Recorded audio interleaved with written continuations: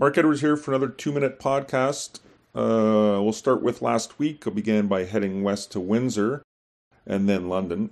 Not a whole lot to report from the Windsor game. It was actually a bit of a dud of a game, to be honest.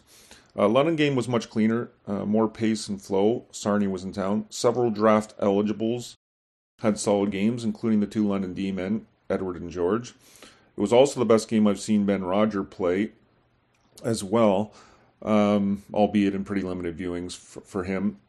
He was a second-round pick by Ottawa in July. We didn't quite have him ranked that high. We had him as a C-rated prospect, which is a 4th to 7th rounder. He actually really struggled in my previous viewing this season, but as I mentioned, he was really good last Friday versus Sarnia. We're going to post a schedule for international events in November. U18 Five Nations gets underway soon. Tonight I'm passing on heading to Kitchener. Guelph is in town tonight. I've already seen them a lot in October, including that game last week in Windsor.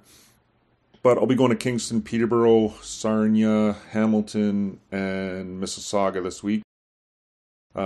Speaking of Kingston, I actually got calls from two scouts last week when I was driving home from that London game. Both scouts started the call by telling me how pedestrian Shane Wright was in that game, which I thought was interesting.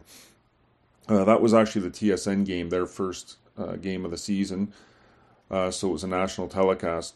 I'm going to see him this week, but just a strange start for him so far this year for such a great player. OHL and QMJHL draft reports continue to be added, so check our website often for newly added reports.